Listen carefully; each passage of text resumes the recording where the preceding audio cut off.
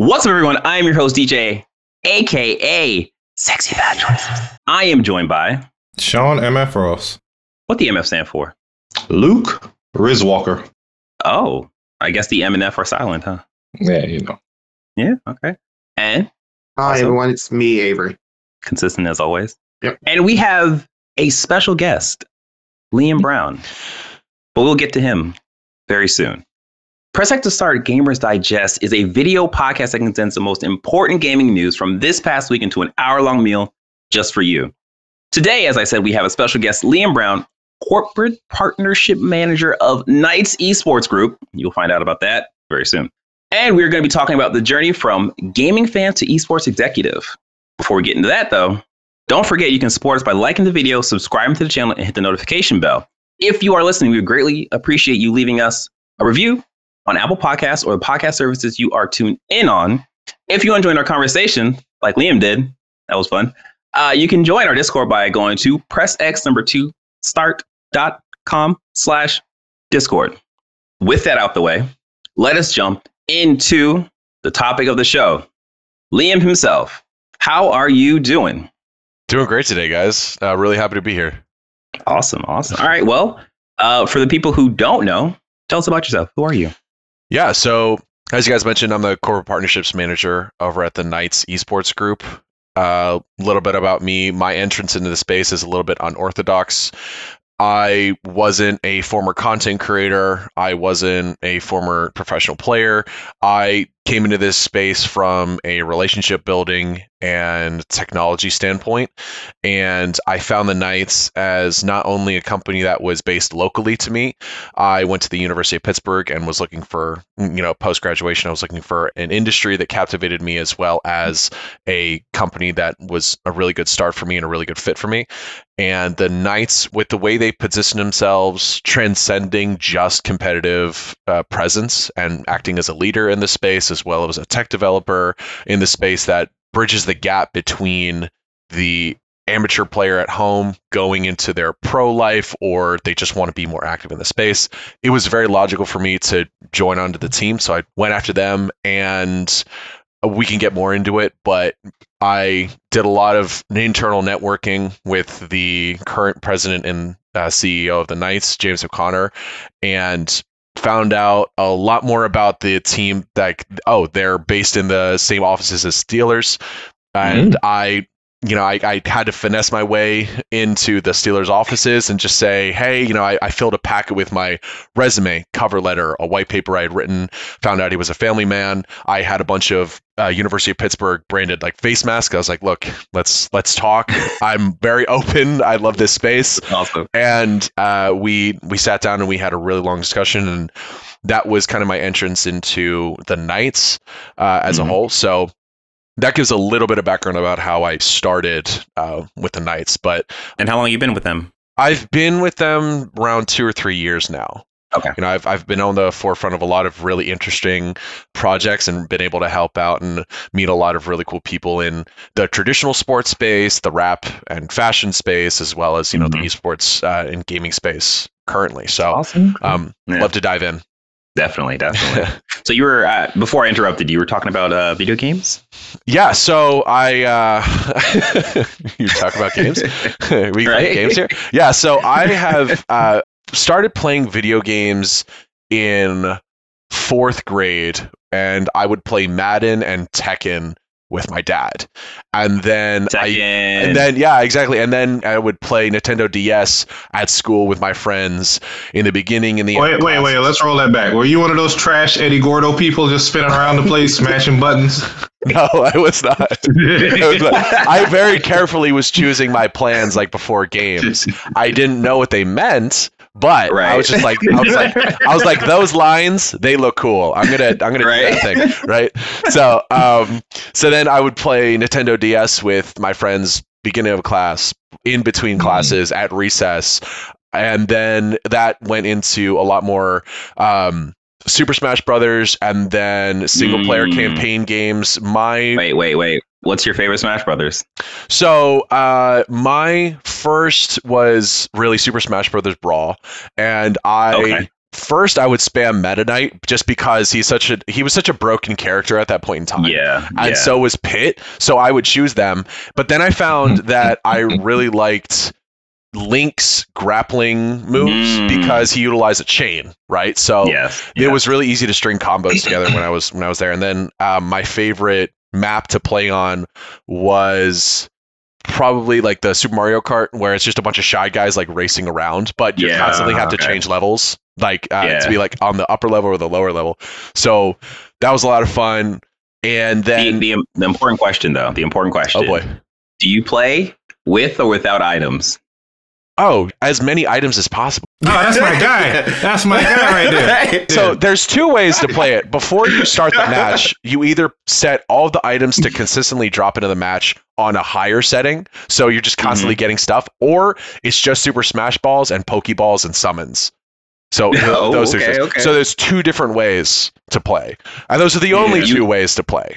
You would fit in with the people here, although I like to play with no items, so it's just a matter of skill. I'm not good at throwing hands, but boy, I could pop you in the head with some items. I'm gonna throw this banana, and then I'm gonna get, I'm gonna get the fire fruit or the You can show. I'm dating myself with One Piece reference there. Hey, no, you're fine. I'm watching One Piece right now. Yeah, Sean's watching One Piece. Yeah, it's that, I mean, hey, if we're on this whole culture discussion of just like what got us into space, One Piece and Naruto and Bleach and Black Cat were my first animes that I really stuck with. Ooh. Yeah. Black Cat, I don't. Yeah, Black Cat is an OG Adult Swim one, and that was like, so that was like my first. That I was just like, man, this cartoon at 9 p.m. is cool. Their guns look way more realistic. Right? And I was like, that's really interesting. His hair is really tall, and right.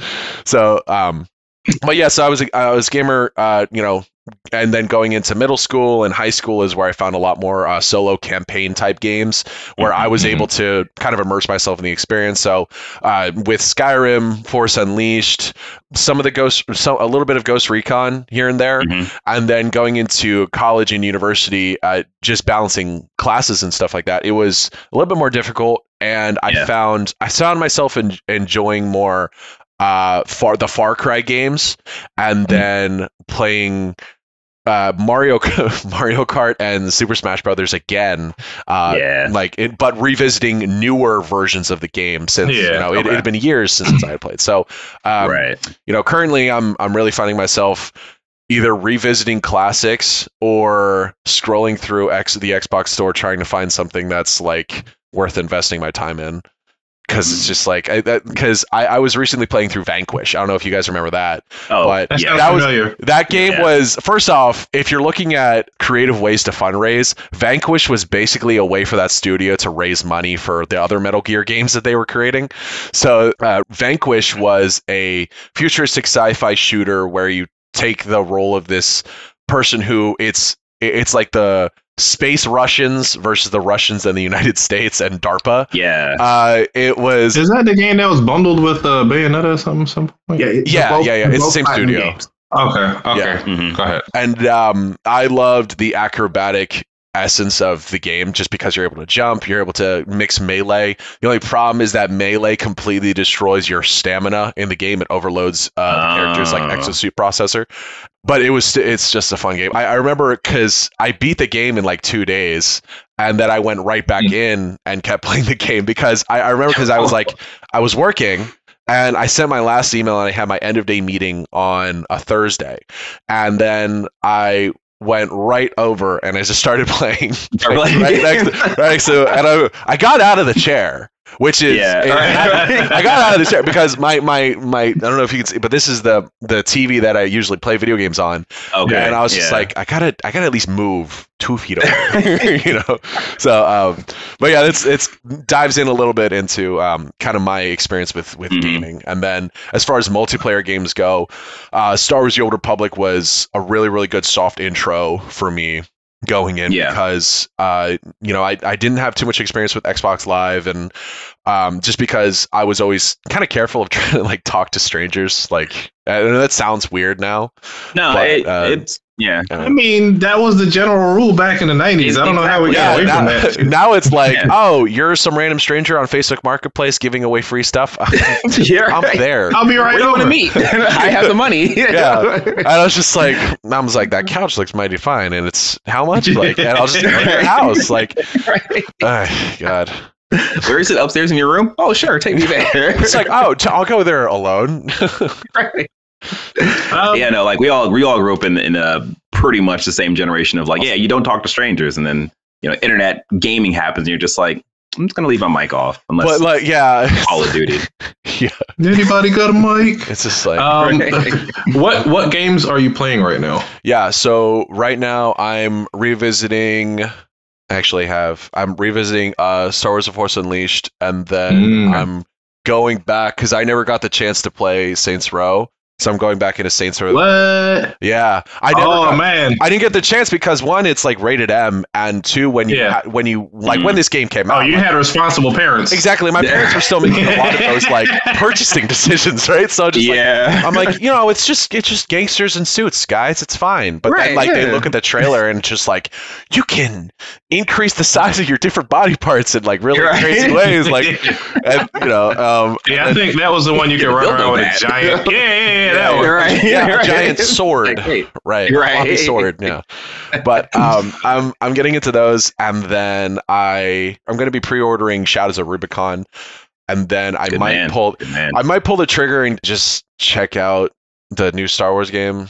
I might do it, but I don't know. I'm very divisive about this, as you can tell. How soon we were chatting. do you tend to pre-order games? Yeah. So this is the thing, because this guy right here does it at 11:59. What? Oh, pre-ordering games. The first game I ever pre-ordered. What is it? It's right here. It was the Far Cry 5.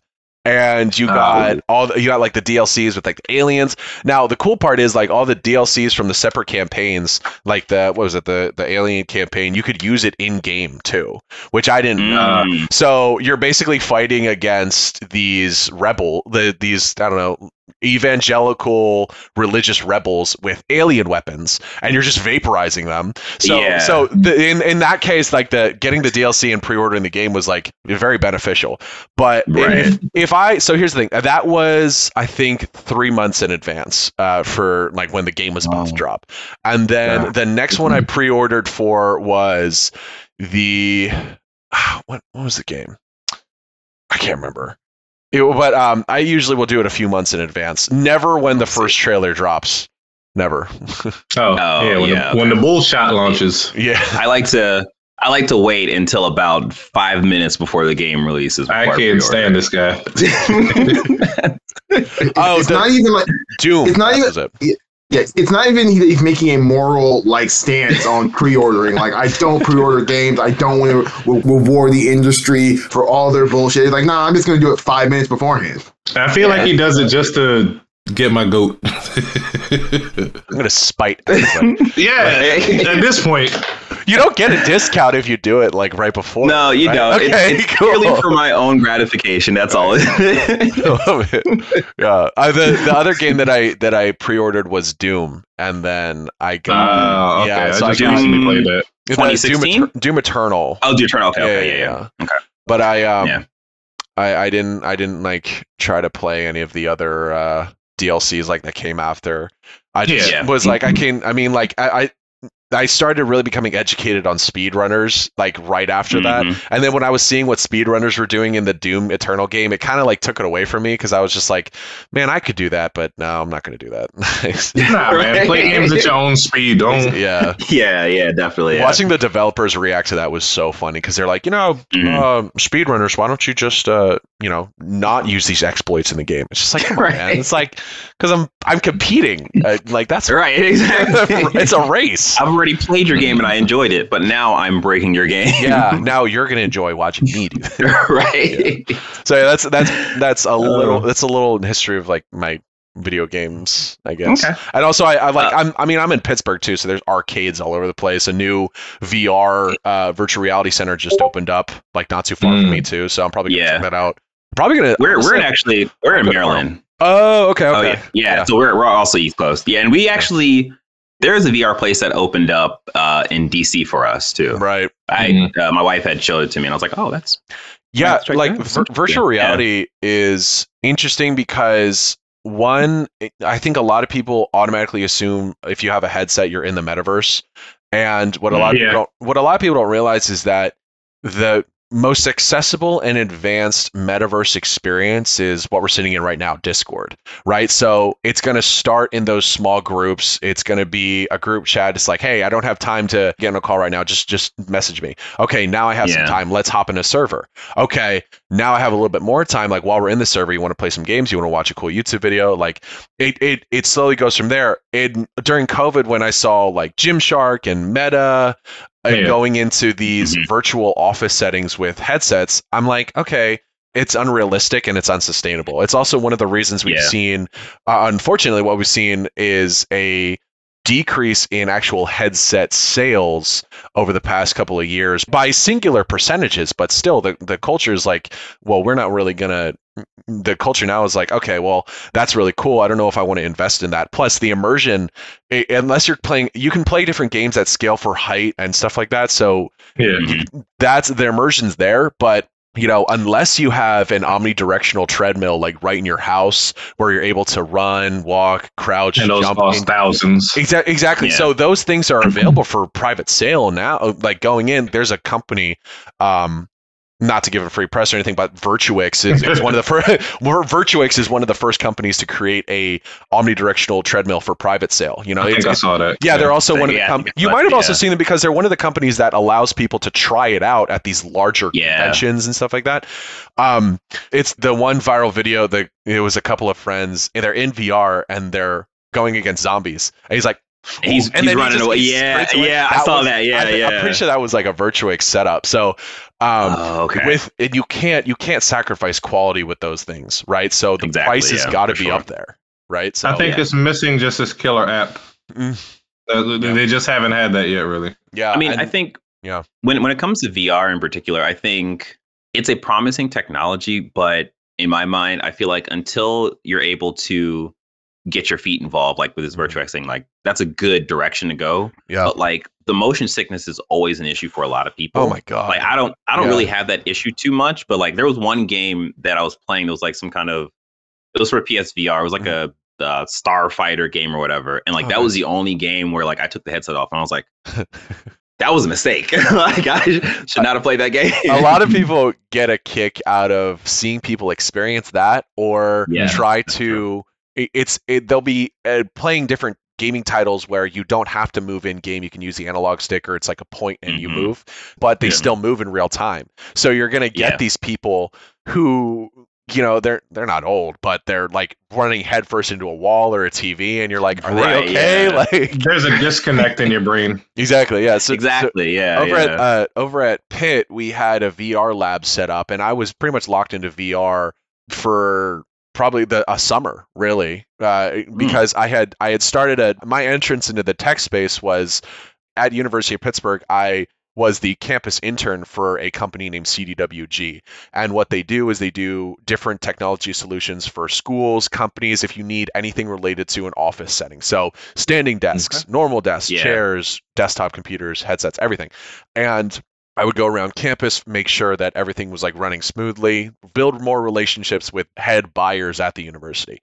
And one of the things that the university was investing in was a studio where all students could go and experience up and coming advanced technologies, such as virtual reality and 3D printers, interestingly enough. And also they also had a t-shirt press there, which I thought was like kind of cool too, because at that time, like I was attending like different concerts too, and I would just like find the artist logo and like take a blank tank top and just put the logo on it, just show up.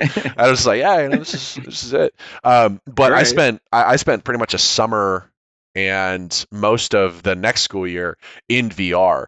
And the motion sickness is something that I've dealt with since I was a kid, like anything from like long car rides to like plane rides or being on a train or a bus, like sitting backwards and just, and that's something that I really had to fight, like no matter the title, really. So I would like get off and I'm sweating buckets. I'm like, right. Like I'm gonna go back in. It's probably why. Right? It's probably one. Give me a towel. Give me a towel. Yeah, I'm like, Going that's back. probably why I wouldn't survive in Tron, because I'm just like, everything's just like yeah. hurting Oh, my gosh. head, you know? Ugh. All right. I think we have done a lot of talking about games. Let us bridge the gap. Liam, how did you go from gaming fan, as you are, to esports executive? So, as I mentioned, I had a passion for gaming and also for bringing like larger tech solutions and relationship building while I was in university. And right around my senior year was when the company that I was working for, CDW, was debuting its Lenovo Legion line of gaming related products. So anything from gaming laptops to headsets and stuff like that. And they wanted to make a big push into collegiate level esports because, first off, Lenovo is usually a really good starter laptop for people because it's at a lower price point, and a lot of people will just buy it and then they'll just modify it to fit their own specifications, right? And Right. that's where I found out how big, I had to understand the market in order to build those relationships with people relevant to the conversation at the university. So that's what led me into the conversations between athletics or campus recreation. Who's handling esports at my university? And then I found out that one of our branch campuses had an esports team. So I was talking to them. I created my university's gaming Discord. I was linking together different gaming clubs. And this is when I really found a passion for this and bringing people together despite any kind of pandemic or any kind of like physical in-person limitations, right? And I found out that this industry can bring people together more so than any other can because of how accessible it is, how it's so easy to view from a live stream or recorded content perspective. And then I found that my city had an esports organization located very close by. I was still a student, so I had free bus pass to go anywhere. And so I was, for about 2 weeks, what I did was I was compiling together a bunch of different materials. I rewrote my resume and my cover letter, I think 15 times. And I was looking at, okay, mailing address. I don't know if they have a mailing address. I found out where they were posted. So I went to the Steelers offices and I addressed all of my materials to the James O'Connor, who is the president and CEO of the organization. This guy, he was a character to me at that time because he was the first person to bring an American team to the World Finals of a title called CS:GO.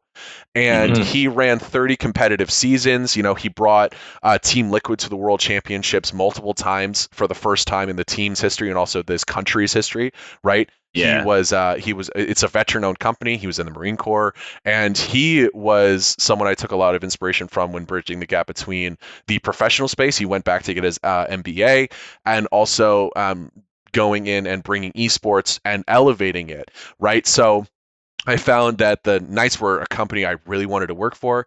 I made a packet. I addressed it specifically to him. And I thought, well, as a company, they have to check their mail.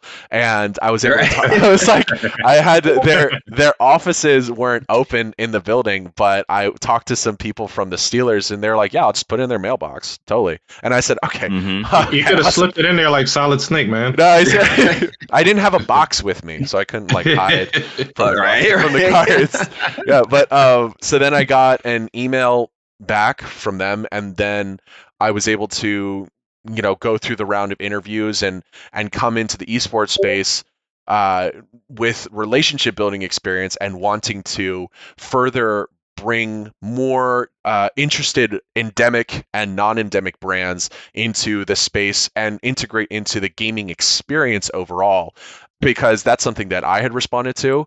It starts the conversation for many gamers alike when you find out that this brand is not only sponsoring but helping to staff and put on different tournaments and events in your space that you're interested in, right?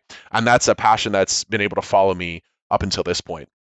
So the Knights were very welcoming, and I've learned a lot, and I feel like I was also able to bring a lot to the team. So that was my entrance into kind of the professional esports space, and also how I was able to really try to bridge the gap between the traditional education side, because I had gone to school for business, and bringing that into esports and gaming, which is notoriously the biggest faces of this industry are going to be the content creators, the professional players, right? And you don't really see anybody, the people behind the scenes are making those decisions, unless it's like a FaZe Clan scenario where like, everybody's like vocal about everything constantly, Sometimes a bit too vocal. Yeah, I don't. So like I will say out of our group, Avery is probably the biggest, not probably, Avery is definitely the biggest esports fan. Yeah, I group. heard you talking about the VCTs, man. That's awesome. Yeah. Yeah, I don't know if you know this, small plug here, but the Knights were handling the entire North American Valorant Challengers League. Yeah, you guys are handling VCL for the North America Challengers League. Yeah. And it is one of the things that gives me the most heart palpitations every week. Awesome. I love to hear that. I love to hear that because it's so interesting to see how not only the space has evolved, but also seeing it's just team-based, fast-paced gameplay, and it's what I like to call it is it's like if a squad of Navy SEALs had superpowers. Is how I describe it to people. Yeah. Right? When I'm describing esports and gaming, and the top esport is Valorant, right? Because what Riot did, they took all their data from League of Legends and building an esport around that, and then they just laterally moved over to the first-person shooter side. They stole CSGO is what they did. Exactly. Well, yeah, but I mean, it's their model. It works. Their model. I don't know if you guys look at Esports Insider at all, but they did an article recently about this, and they were talking about how they want all of their esports philosophy is making stuff sustainable, right? So Valorant has been able to be a sustainable success for them for so long, right? Despite people saying it's growing too fast or it's not going to last or something. It only grew because of the pandemic, and now we're year. I think are we at year 4 of Valorant or year 3? I think we're at year 4.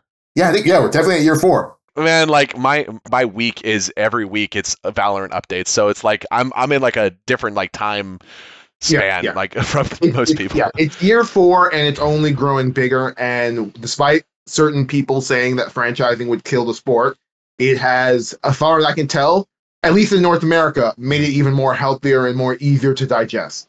Yeah, and it's I think because they did their homework more so than.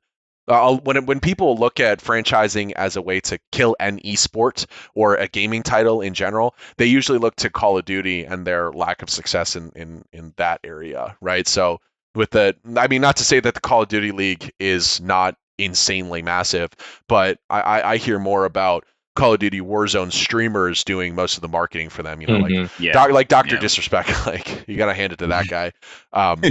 Here's the thing, like some people's perception of different gaming streamers is going to be from I don't know if you guys watch YouTube at all, but Meat Canyon, he recently did a really funny like video on it's not family friendly. You don't want to like watch people around you. We're not a family friendly podcast. It was okay. He wanted to like he just roasted all of the top like Call of Duty streamers, just like whenever there's like a new Warzone map, it's just like, okay, cool, and then they're uploading the same content for like months on it. Yeah. And it's just like, oh god, okay. And they're like, yeah, is it really that tough playing video games for a living? Oh, poor baby. And it's like that's the joke there. I was like, oh fuck. God. Oh jeez. Yeah. So the question I want to ask is, how do you define esports? Mm-hmm. I asked this because, as I said, Avery was the person to kind of bring esports to our podcast because we all just play games. We didn't really follow like the league and stuff. And I think what I really like about esports is how it draws a lot of people together to watch a thing. And in a weird way, I think like, oh, that's kind of like Evo, like, fighting games like Tekken and stuff. Like that's kind of like an esport too, right? Those are esports. So those are just officially. He's asking me, dude. Come on. I'm sorry. He's stealing his thunder. We'll pretend Avery just didn't answer the question. Yeah, I mean, here's the thing. If I define esports, because I get questions constantly, right? So how I define it, if I'm talking to you at just anyone, I just say it is when people play video games professionally and competitively against other people, and it is the community based around that. And that's Gotcha. that it's that line. And from there, you're able to pivot off to a bunch of different discussions like, well, who watches this? What kind of people watch it? Well, first off, everybody, right? Because it is the most accessible form of entertainment possible, right? A majority of esports events are going to be live broadcasted. Now, they're going to be either on YouTube Live or Twitch. Right. Or what was that other one? What's the new Twitch alternative that Aided Ross went to? Kick. Is it? That's it. Yeah. Yeah. And so I'd like to see how that evolves too. But it's the most accessible form of entertainment. You're able to bring so many people together very easily via platforms such as Discord or Twitch and these other things. Discord, most likely because you're able to create a small private chat and server like with you and your friends, and you're all able to interact live in the space. Or you're able to just plug an HDMI cable into your laptop and just put it on a big monitor, which I see a bunch of people do. And also it enables brands and different motivated companies to actively engage with the most profitable and loyal consumer base in the form of the direct millennial, Gen Z, and Zoomer category, who are on average in a higher income bracket. They can spot an ad campaign a mile away, so they want to be careful of where they're going to be diverting their money, right? And once you get enough brands that are motivated enough to be involved in the space, okay, the caveat is if you're going to be in this space, you have to build this space. And that's how it's going to grow more and more, because if more brands want to get involved because they see the benefit and they see these big headlines of it, esports just grew to its first billion. Okay, its first $1.5 billion. Newzoo has been publishing a lot of different research papers as to gamer psychology and all these different things. You're going to see the sport grow because of all the different brands that are a part of it. And then it goes from there into all the different people that are a part of it, right? So to answer your question, esports is the professional level of gaming competition, and it is open to everybody. So I think that's what makes it different than traditional sports, because you get into traditional sports and you're going to be questioned on your team affiliation and your knowledge of the overall record of different players.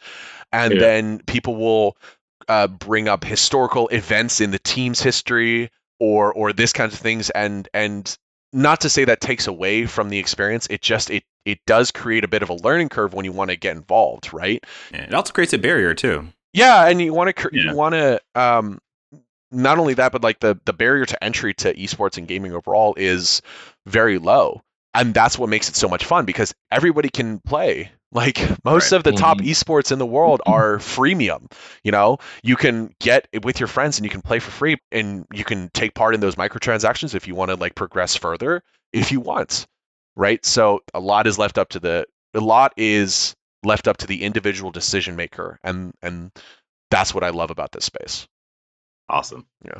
So before we get into the current state of esports, you all might think I'm going to jump into an ad. I'm actually going to jump into an ad for myself. I think the Knights group, I think you guys should look into Gundam Battle Operations 2. Okay. I will make a note of that later. And by later, I mean next week. No, just kidding. Right? I had to do it. That is Mike. He has full control, so we can. I'm trying to look this up right now. It's a free-to-play Gundam game where it's just basically all of the like Universal Century Gundams is in this game, but it's like very much so a gacha game. So every week they have a new mobile suit, and you have to spend coin that you get from playing the game. It's purely a joke, but you should also look it up because it's a great game. So yeah, let's I should probably, you know what? I'm gonna do this for Marcus. Marcus, you're gonna love this. Hey, jump into an ad right quick. Hey there. Have you been enjoying this episode? You have? Great. Well, if you're listening to the podcast, then do us a favor and leave us a review on the podcast platform you're using. If you're watching this, then like the video, subscribe to our channel, and hit the bell so you won't miss out on any of our future videos. Check out PressX2start.com to find information about us, the podcast, links to all of our social media channels, and to join our Discord. Thanks so much. We appreciate your support. Now back to the podcast.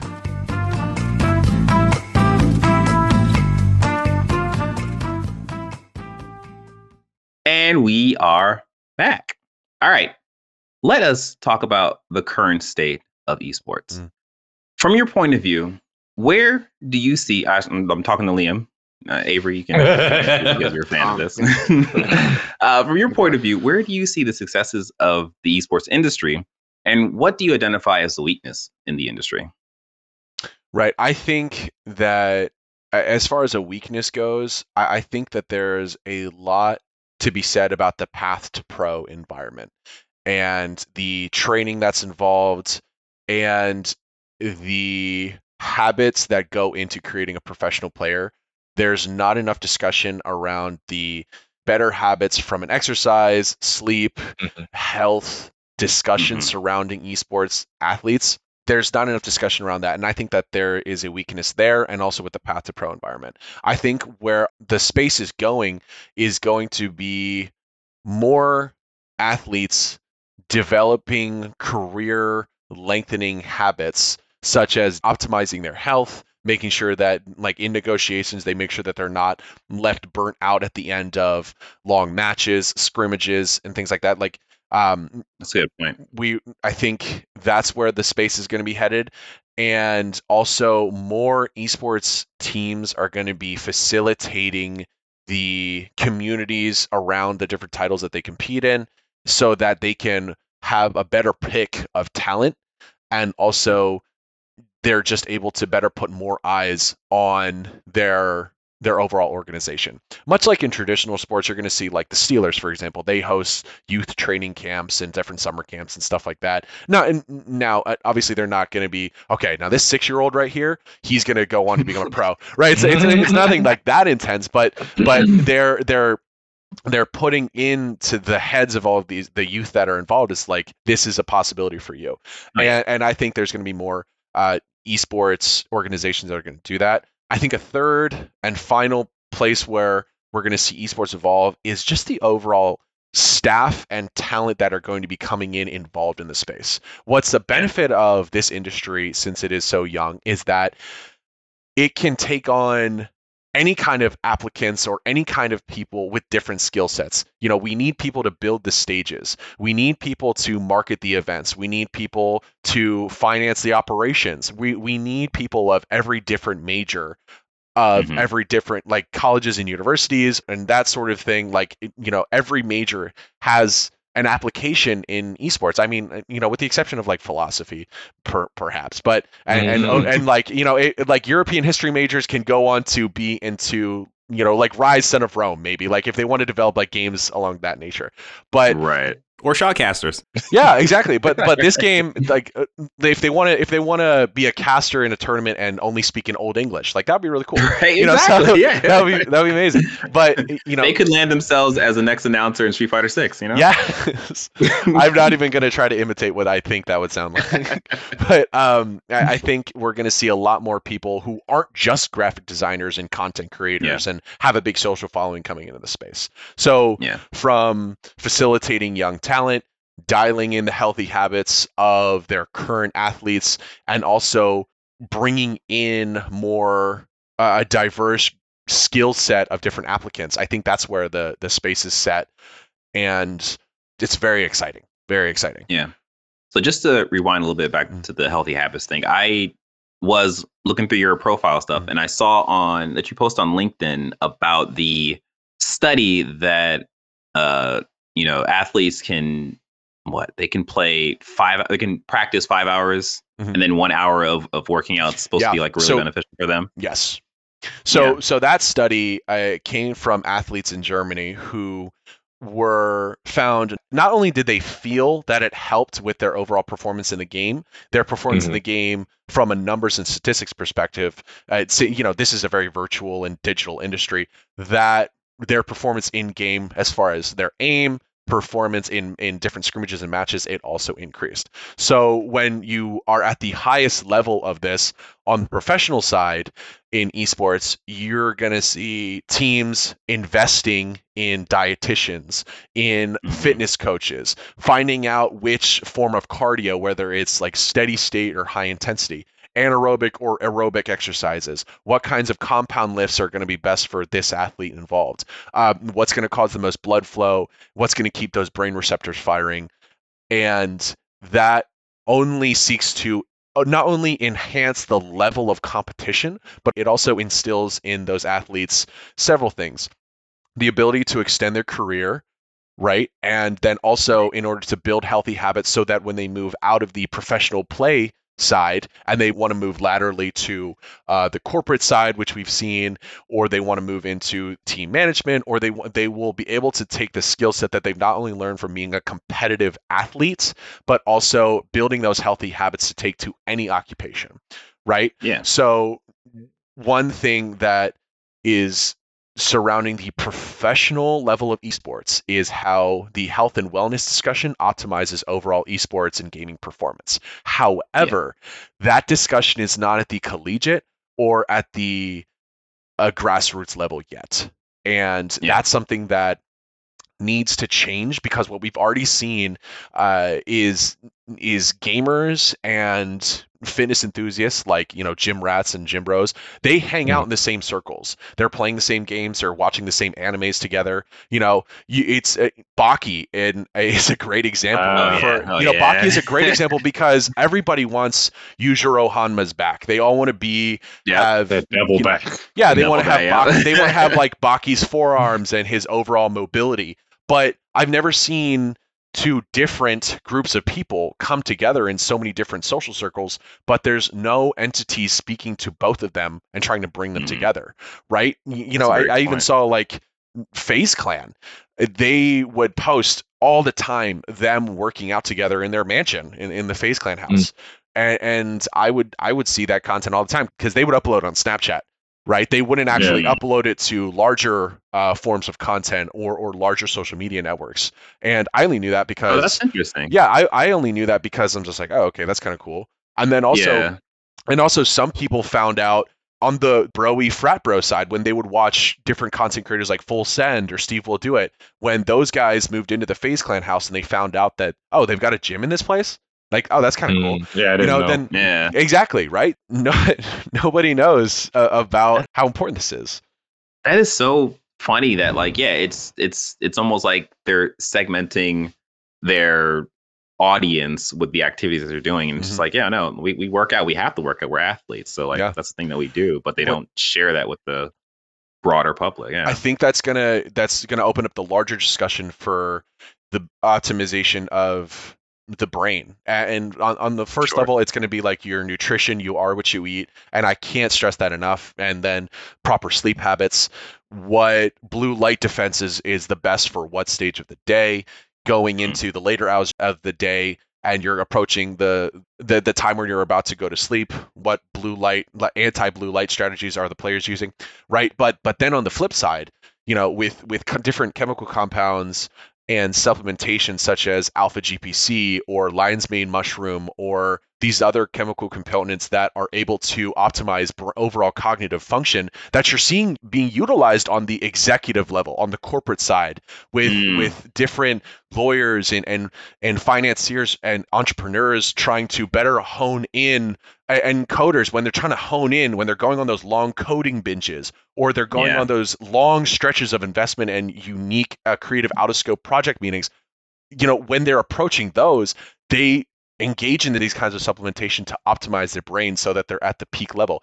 Why don't we see that in esports and gaming when the brain is arguably one of the top pieces that you're utilizing in this? Exactly, that's true. Right? Do you feel like there'll be a line at some point? Like you speak of that, optimizing brain activity. Do you feel like there'll be a point where there's something considered like doping for esports? Yes. So I think there is, and there already is, right? So first off, drug usage and drug testing in professional gaming and esports, they do drug testing with different things, but one of the reasons you don't hear about it is the simple reason that there's a lot of professional athletes in the space that engage in these different substances. And if there's enough you're not that have to get kicked out because they're violating this, you're not going to have a talent base, right? Now, the obvious one, like with the obvious is utilizing Adderall, right? So Adderall socially is so accepted based on the school level. On anybody, and a lot of people will actively seek to fake a prescription and utilize this study drugs, right? And I think that those kinds of different pharmaceutical interventions that require some kind of prescription, they need to be dialed in because one, it promotes, first off, I don't know if you guys have ever taken Adderall, but it will prolong how long you are awake. So you're already at risk for not sleeping, right? And then also it is a crutch. That is not your actual cognitive function. It is a crutch that once you stop taking it, you're going to experience brain fog, lack of sleep, all these other different side effects, right? So for the safety of the athletes, I think that certain things such as the intervention of, watching how much these athletes are like what prescriptions, like Adderall is huge. But so from the anti-doping discussion, I think that's definitely something that needs to be discussed on a more serious level, just purely for the health of the athletes. So then what that'll do, hopefully, is that'll push them to other legal alternatives, dialing in their overall health. And then when they want some sort of supplemental intervention, then they can look to, as I mentioned, alpha GPC, lion's mane, the, different forms of caffeine, green coffee versus, just normal, like these kinds of things. Right. So, when it's healthier. Yeah, exactly. Healthier, and also promotes overall health and wellness and function as opposed to short-term gains. Right. Interesting. Okay. Well, with all of that and your background in player recruitment and management, what is the process to finding talent? Like, you talk about having to watch for, people using these kind of supplements and so on and so forth. And then on top of that, are there any efforts made on diversity, equity, and inclusion? Yeah. So on the diversity, equity, inclusion side, the Knights overall, we have several different campaigns running in that space. So on the first side, with the women in esports, it's obvious that when you bring in more talent into an industry, that industry is going to flourish. And there is not really a competitive state for women in the esports space, simply because socially it's not as acceptable for girls to game with other girls or game with other boys like when they're younger, right? They're going to be, or even competitively for women. Exactly. So what you have is, there's, just like with the NFL, there's nothing saying that women can't try out, but there's no baseline competitive path to pro environment for them, right? So they're not going to be they're not going to be going to these summer camps. They're not going to be playing in middle school, high school, college. Then they're ready to go to the professional leagues, right? So one of the things that we've done in alignment with one of our partners, PNC Bank, is what we've done is we facilitated the conversation for women to get into this space from a competitive standpoint. We run women's only tournaments in Rocket League and also in Valorant with our Sakura Cups, hosted on our Knights Arena, which is like right on Twitch. And in there, we're going to get amateur and professional teams coming in and wanting to earn their stripes and also gain the experience of winning a tournament for prizing. All of our tournaments that we host are for prizing. And they're able to actively engage in the professional space and further their competitive name in the overall social sphere. And then on the flip side, as far as esports and gaming goes, from a corporate and staffing side, we have sponsored and created different internships and professional tutoring in esports specifically targeted towards women. And then on another thing that we're doing locally, I don't know if you guys have seen, but we've opened up different esports gyms in the city in partnership with the mayor's office with the My Brother's Keeper campaign. I don't know if you guys know anything about that, but the My Brother's Keeper campaign is an Obama era effort to basically get kids off the streets, right? What are they doing?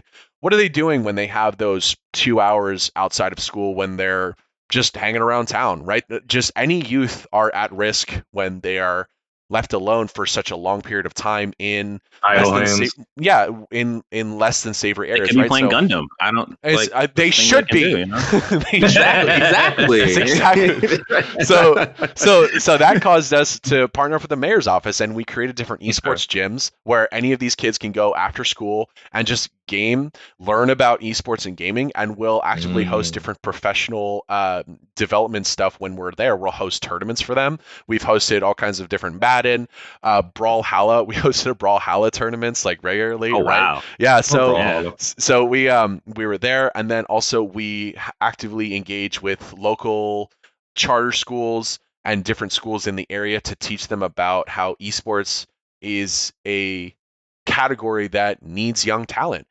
And just because you may not find success in different avenues of employment, esports is constantly looking for new talent. And it's, you guys game at home. A Yep. lot of these kids game at home, doesn't matter what background they come from.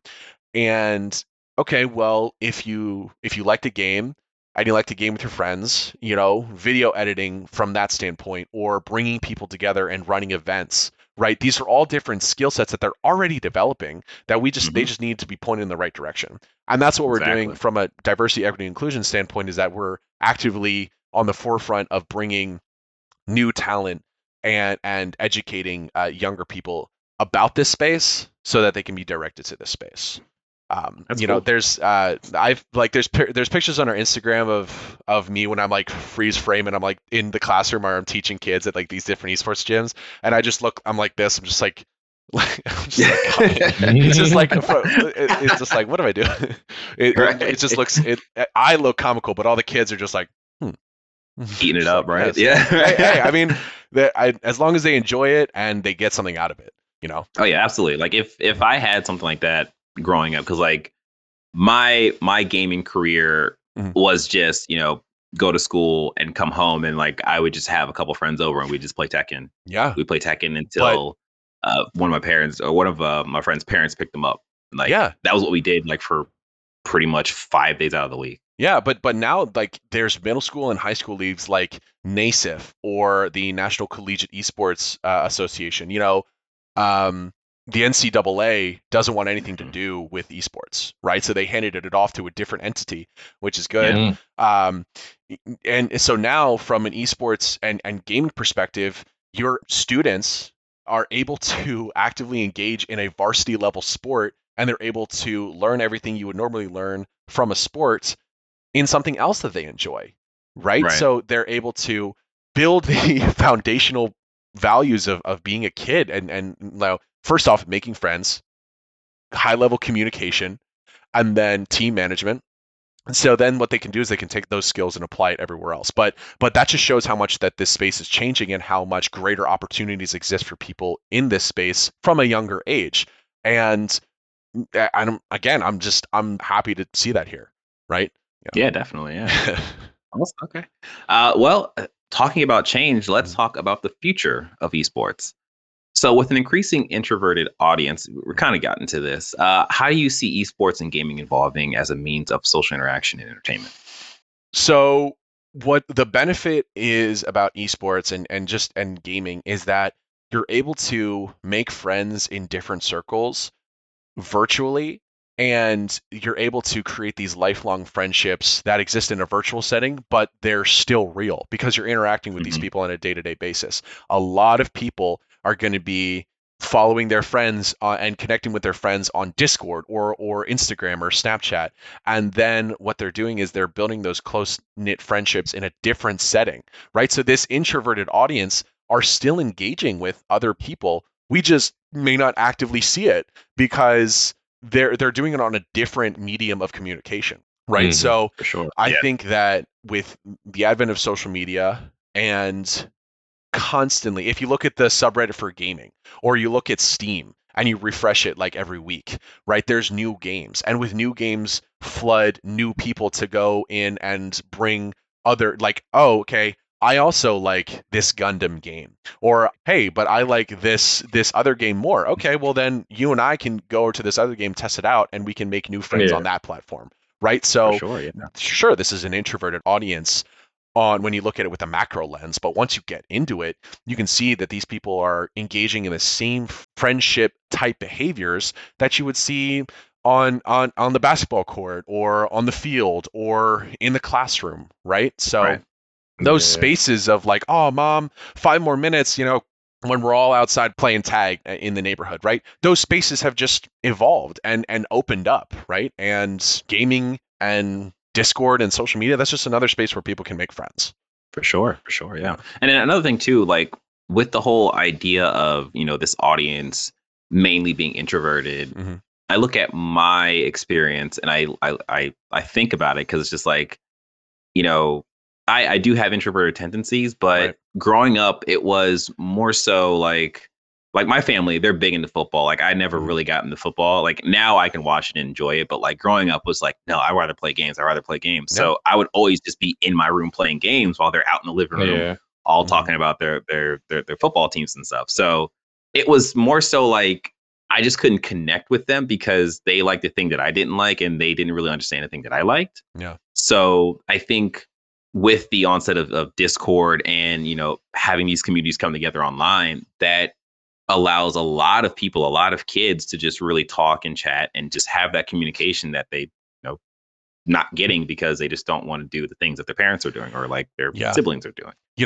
If anybody ever has something to say about like gamers overall being very introverted, I would encourage them to go attend a Comic-Con. It's, Oh. depending on the Mhm. level, it's $20 to get in, and you go and you see these people who maybe they do sit in the back of the classroom, but here when they're in a different setting, they are talkative, they're actively engaging with other people, they're communicating their interest at a higher level of vocabulary because they are so interested in it.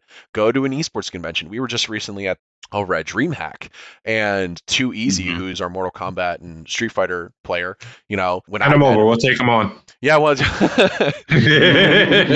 when I met him, like on the surface, like he could have been perceived as an introverted person, but he's getting pictures with fans. He's talking with Mhm. other high level content creators about what strategies work for them. You go to the RLCS and over in Texas, like last year, we were there and you saw people of all different ages coming together in a space. You saw, younger kids as young as like 13 or 14, and then you see older individuals who are just like, man, this game is awesome. I can play with and watch it with my kids, and Oh yeah. just because they may appear as introverted in traditional spaces, you bring them to their home stadium and you wind them up and just let them go. It'll light of the room. Right, Yeah, exactly. Yeah. Yeah. All right. So to wrap this up, what mark do you personally want to leave on the esports industry? I want to act as the connector between anybody who wants to be a part of developing this fledgling industry, and I want to be able to pinpoint exactly what their goals are and be able to showcase to them, hey, this is how it's going to work, and you're going to help these many people along the way. Let's get started. So I want to be the person who brought in different brands in this space, integrated them into every level of the gaming experience, and was able to benefit not only them, but also the fans during that campaign. And I think that, and then on the flip side, I'd also love to start different conversations to help everybody in this space building healthy habits, taking care of themselves on the professional side, and as well as on the grassroots side. And I'd love to change the conversation so that more gamers at home want to achieve the same status in game as in their lives, right? You're constantly Mm. being hit with dopamine when you're playing video games. You're getting different notifications in game as to a new high score you just set or you just defeated X amount of enemies, right? And I would love to see that same level of perseverance in life. And I want people to take the lessons they learn from gaming and apply them to their life, right? You grinded for how long to get those different achievements and achieve 100% in Assassin's Yeah. Creed? I would like to see you achieve that same level of success and bring that success to people you care about as well, right? So you beat Millennia in Elden Ring. uh, Get your homework done. You know? exactly. Yeah. Oh, that's awesome. I really do appreciate that. I think that's something that, you know, as gamers, you do kind of silo, you know, I'm going to persevere through this. Like, I'm going to beat this game, even though it's hard, even though I'm playing it on hard. But then when you enter your real life, you're like, I don't really want to go work out because, You're constantly being a part of the stereotypical story of a hero. In most of the games that you actively play, or the media that you consume, like in anime or like that kind of thing, and we're constantly being told the values of hard work, friendship, right? You know, I mean, in Naruto, he uses what the fans call talk no jutsu, and he's just like, this is the pattern. Like, don't you want to be my friend? Don't you want to be my friend? And then you look at One Piece, and it's just like, yeah, I just kicked your ass, and now you're on my side forever. Right? So take those principles and apply them in your life, and go out and, you know, achieve those things that you want to achieve, because there aren't really any limits. If you want to just pick the argument like, oh, okay, well, that happens in fiction, it's just like, okay, well, and then I guess it will just stay in fiction. Like, why wouldn't you try? You know? Yeah, so, right. Yeah. So I'd love to bring that mentality into many people in this space. Awesome. All right. Well, is there anything that we didn't discuss that you would like to shine light on? You know, I'd love to see more people, if they're interested in esports. You know, I'd love to see them perhaps check out the Challenger series. Right? It's the most readily accessible esport and gaming event going on right now. And if you want to learn anything about it, just check it out for a little bit. You know, what is the Challenger series? The challenge. Okay, so Avery, do you want to take this one, or do you want me to take this one? Yeah, sure. Okay, so wow, he didn't even say. Avery was waiting. He was waiting. Okay, so when Valorant franchised, it split the entire North American scene into Tier 1 and Tier 2. Tier 1 is now playing in the VCT main series, which is a weekly league that is going to end in international tournaments. But to make a vital Tier 2, they created the Ascension system, where a team that wasn't accepted into the sort of franchise system could play in a prolonged tournament series to get a spot in Tier 1. Mm-hmm. So Challengers is essentially, for lack of a better term, all the teams who were left behind, the players who didn't get their shot.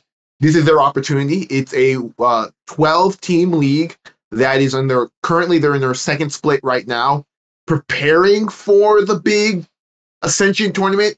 I want to say it's towards the end of the year. I can't remember what time that tournament is. I know Knights is running it, and it's pretty much the best teams who didn't make the Riot cut, because like the difference between Tier 1 and Tier 2 is nothing. It's literally what organizations were financially more attractive to Riot Games to get a slot. So these games are just, for the most part, as competitive as what you're seeing in Tier 1.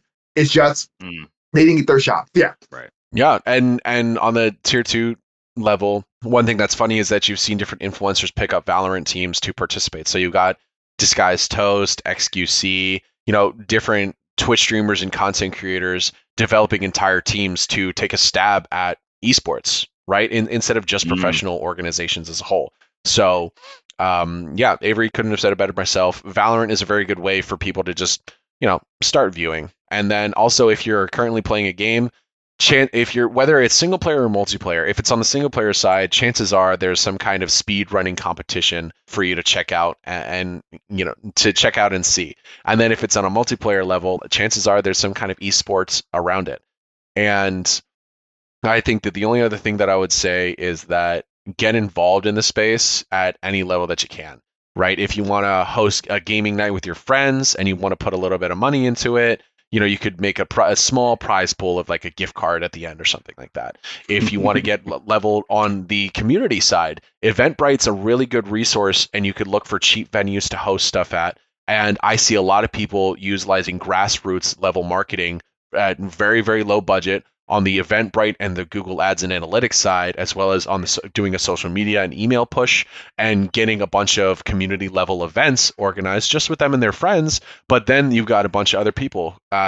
and also utilizing Reddit, the different Reddit for their geography, right? So I would say get involved in the space and get involved in gaming overall. Whether or not you think you have the skills involved, just get started. And it's your passion, so take that passion to other people. You know, if I just liked slice of life anime, I'm still going to go out and find other people that like slice of life anime. I don't. Right. Except for MASH. Except for Mashal, which is kind of slice of life, if you kind of think about it, because it's like a parody of Harry Potter and One Punch Man, basically. But yeah, no. If anybody's looking for anime recommendations, Mashal of like barbells and magic or something like that is what it's called. It is an insanely awesome anime that Really? I'm tired. It's on like the 5th episode, and I need to watch it. Oh, it's fairly new. Yeah, it got uploaded last night, so I'm up to episode 4. But it's to give you a synopsis. It in a world of magic, one kid was born without magic, so he just trained like One Punch Man, like Saitama, to achieve a level where he could perceive magic to other people. So like he was on a Quidditch. Okay, it's again, it's a parody of Harry Potter. So they don't have Quidditch, they have Duello. It's the same thing. They have one ring that you have to score into instead of one. They don't have a snitch. But the robes are the same. And Hogwarts and the magic school design is You got to put that in the chat so we can look at that. Yeah. Hang on. I think I've seen like an ad for this, and I was like, oh, that definitely feels like a One Piece meets like My Hero kind of thing. Yeah, one thing that's not One Piece. One Punch Man. Jeez. Yeah, what I like about Magic and Muscles, that's it. Magic and Muscles. One thing that's interesting about the overall marketing strategy as it has evolved for different brands is that you know we saw different singers pay meme pages to use their songs in memes, in viral memes. Now what we're seeing is different anime studios are utilizing these anime fan edit and fan accounts to push their anime, right? And then Mashal's no different. What they did was they were just like, you know, check this out, LOL, it's a parody of One Punch Man and this, right? But it got people thinking, it got me thinking. I'm just like, oh, that's interesting, right? Yeah. And I hate to say it, but it fucking works. Right? It worked on me. Hey man, that's marketing. It doesn't work until it works. Exactly. So, all right. I was able to give anime recommendations and see where I envision the space for everybody. Yeah. Thank you. I mean, this was a great conversation. Like I feel as a person who has learned all of his esports stuff from Avery and him watching Valor and stuff, I feel like I've learned even more. So this has been great. Like Avery's just silently angry over there. Just like it's one of those things where I recognize that when I get in my esports Duffy, I'm like, I'm speaking to a brick wall. I'm like, I'm like a brick wall with ears. I hear it. Okay, I can't respond, but I hear. He's like, oh so man, like, that's crazy. Right now, I'm just thinking, like, what was I doing wrong? Well, you didn't have the jersey. I have the jersey to prove that. That's like, fair. I'm in That's fair. There you go. See, yeah, that might change everything. You never know. You know? All right. Well, that's it. This has been another episode of Press X to Start Gamers Digest. We hope you enjoyed this special episode as much as we enjoyed having it. Don't forget, you could actually, you know what? I almost forgot. Liam, how can people reach you? So I would go towards any of the Knights socials. We have the Knights domain name on pretty much all of our social media accounts. So it's just KNIGHTS. On Instagram, Twitter, TikTok. I'm in a couple of their videos too. So if you go on the Instagram, you know, I do help us make content every now and then. We're gonna jump up like Leonardo DiCaprio, like. I can't.